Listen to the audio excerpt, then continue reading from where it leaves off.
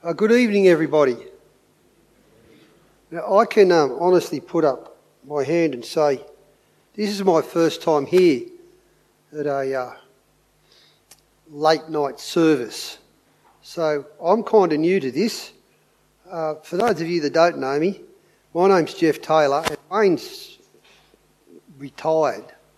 So I'm holding the fort to speak until a new minister comes. So that's how I fit into this, and it's a joy to be here. And I want to say there's faces here I recognise and there's faces I don't recognise, but it's wonderful to have you. And if I don't recognise your face, you don't recognise mine, please come and say hello on the way out. That'd be terrific. So could we bow our heads, please? Almighty Lord, we come before you humbly, Lord, to celebrate the birth of your Son, Jesus. We come before you humbly to hear what you would have to say for us, that we may draw ever closer to you. We ask this in the name of Jesus. Amen. Now, I've called tonight's message a tale of Christmas blindness.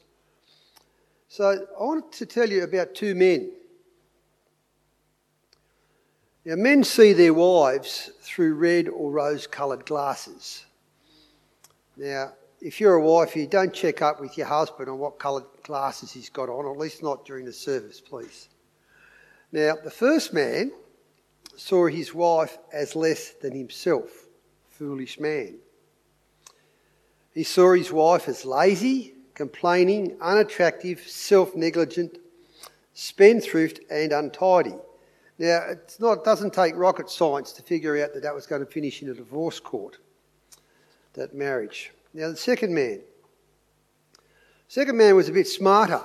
He saw his wife as greater than himself. He saw his wife as a willing worker, an affirming, attractive, self-disciplined lady, great housekeeper, great mum, great carer.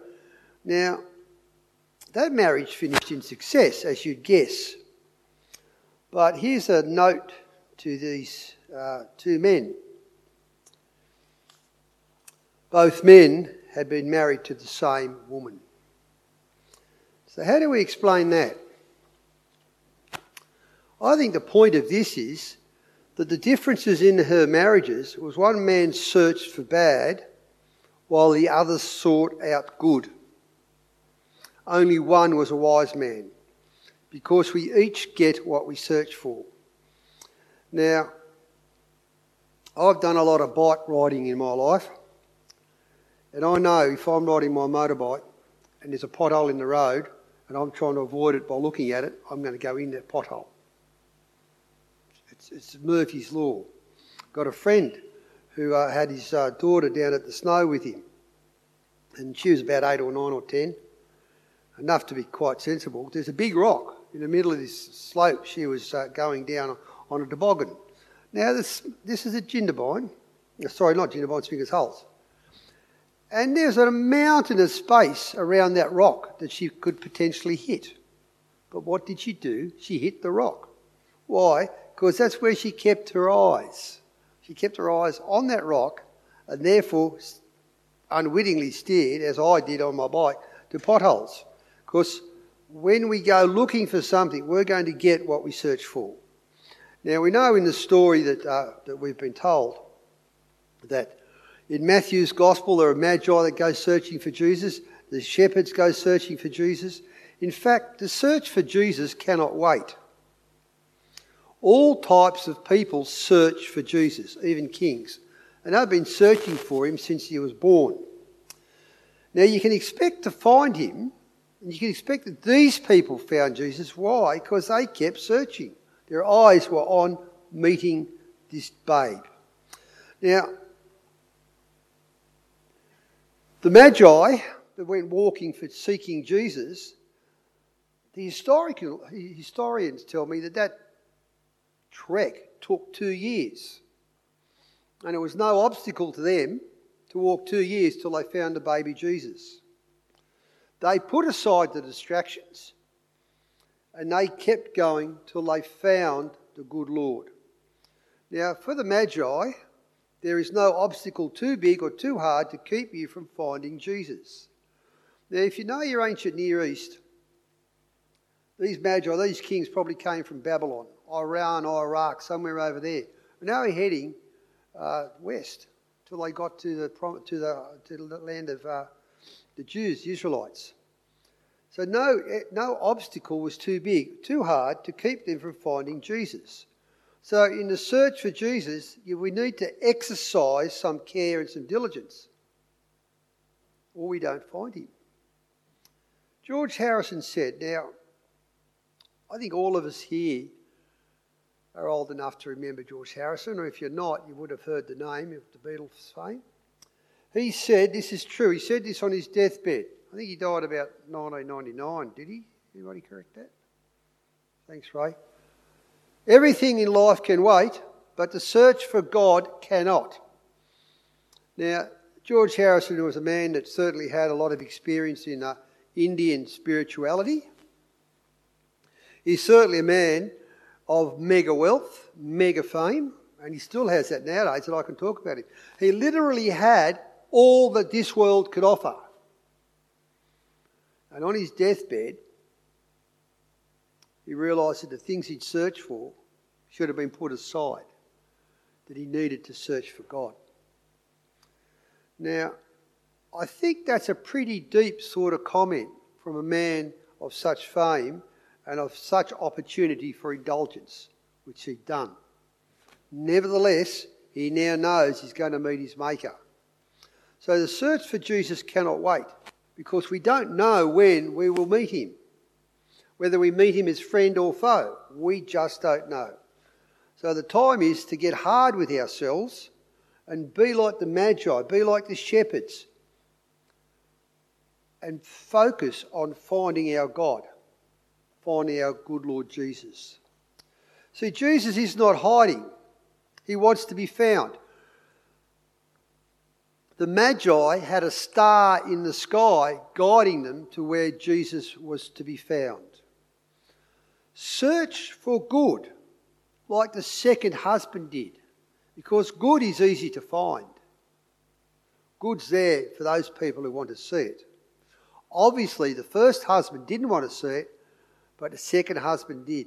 So it's easy to search for good. Now, the angels, the shepherds on the hill rather, they had angels surrounding them, and those angels were singing songs about this baby in praise. Now, between the angels in the sky, the star in the sky, God the Father was wanting his son Jesus to be found. He's not hiding. He made it possible for all of us to find him. And I truly do reckon, that sometimes hardship is one of the best lights to draw us to the Lord. Because in times of hardship, people have only got two decisions to make. They're going to flee to the Lord or flee from the Lord. Now, a lot of people flee from the Lord, but it doesn't get better.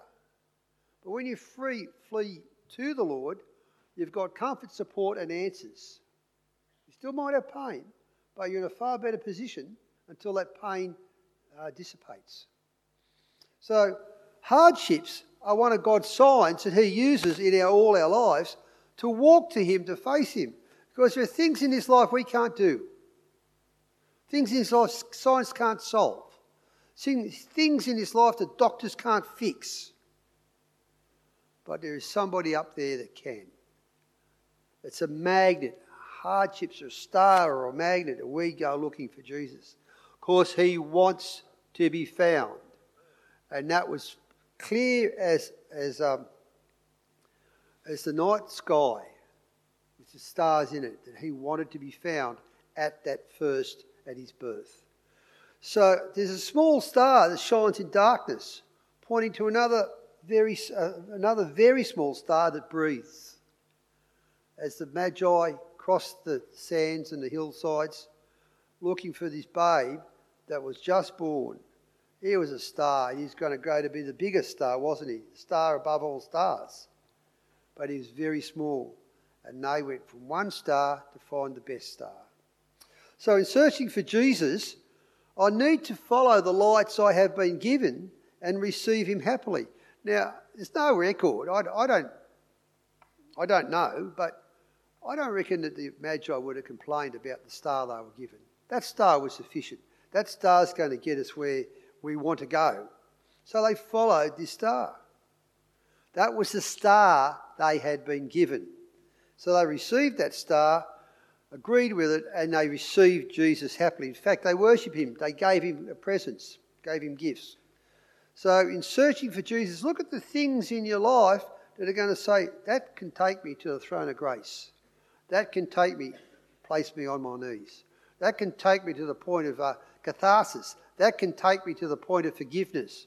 Whatever the thing is that's yearning in your soul, that's the light that the Lord's giving you so that you can find Jesus. Now, it is no surprise, this is just a little aside. The good Lord created the world. The world was created by the word of God. It is of no surprise that the same hands that flung the stars into space are also pointing to he who made them. That makes sense, doesn't it? Exact sense. It's the way it should be. So Jesus begs a question, which Christmas asks each year. Who is he who will devote himself to come close to me? For the world, as indeed the first husband, is still blind to Jesus. Jesus' name still gets used as a swear word. Jesus is still disbelieved. I heard on the radio this afternoon, on 702, there was a journalist, a radio reporter, a representative, a female actually, representative of Islam, and a Jew. And they're all talking about Jesus. There was a discussion about what the Jews believe about Jesus, the Muslims believe about Jesus, and the interviewer was just shooting questions at them. Now, I can give you the tip. Neither of them had the sight of Jesus. Their description of Jesus, their description of how they read the Old Testament, their description of Jesus in the Old Testament, they don't believe in the New Testament, so they can't even mention that, was wrong. The world is still blind to Jesus because they are looking for a good man. They are looking for a prophet. They are looking for someone that's got nice values and teaches upright moral things. But they're not looking for the Son of God. They're not looking for the forgiveness of sins. They're not looking for the Messiah, the sent one who came down from heaven, that the good Lord sent to rescue us. They are not looking for him. So they only find the Jesus they're looking for. And Jesus asks that question, who is he who will devote himself to come close to me? Jesus asks no more than he gave, because he came down here to earth to come close to us.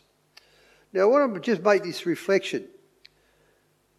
Each one of us here tonight, each one of us in this world, mightn't see it in these terms. Each one of us is an innkeeper who decides if there is room for Jesus. Just like the innkeeper when Mary was to have the babe, each one of us is an innkeeper who decides if there is room for Jesus. So let's tie this together. Will you too search for Jesus this Christmas? Will you consider putting Jesus in your life or letting Jesus closer into your life? Now, there's a man in England. He's an evangelist. His name's J. John. It's an unusual name, isn't it? Because I would have thought John would have been first. But it's not. J. John.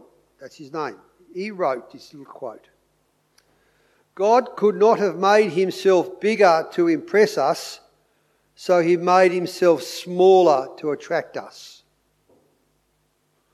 God couldn't have made himself bigger to impress us, so he made himself smaller to attract us. Because Jesus wants to be found. God wants Jesus to be found. Jesus was born as a babe, and babes are always attractive, aren't they? Now, I want to pray a prayer, and if you'd like to pray this prayer after me, about I want Jesus in my life, I want forgiveness for my sins, and I thank you, Jesus, that I can learn about you tonight. It's going to be a little prayer like that. You just whisper it in your own hearts, please. And that's you chasing Jesus. That's you finding the forgiveness of sins. That's you doing what the Magi did, what the angels did, and that's what the shepherds did on the hill. Going to Jesus. So let's bow our heads. Jesus, we thank you that you have made yourself easy to be found. And I want to find you this evening. Jesus, I come to you to ask for forgiveness of my sins. Jesus, I come to you to say thank you for what you did for me in coming to this earth. And I thank you, Lord, that I am with you now. Amen.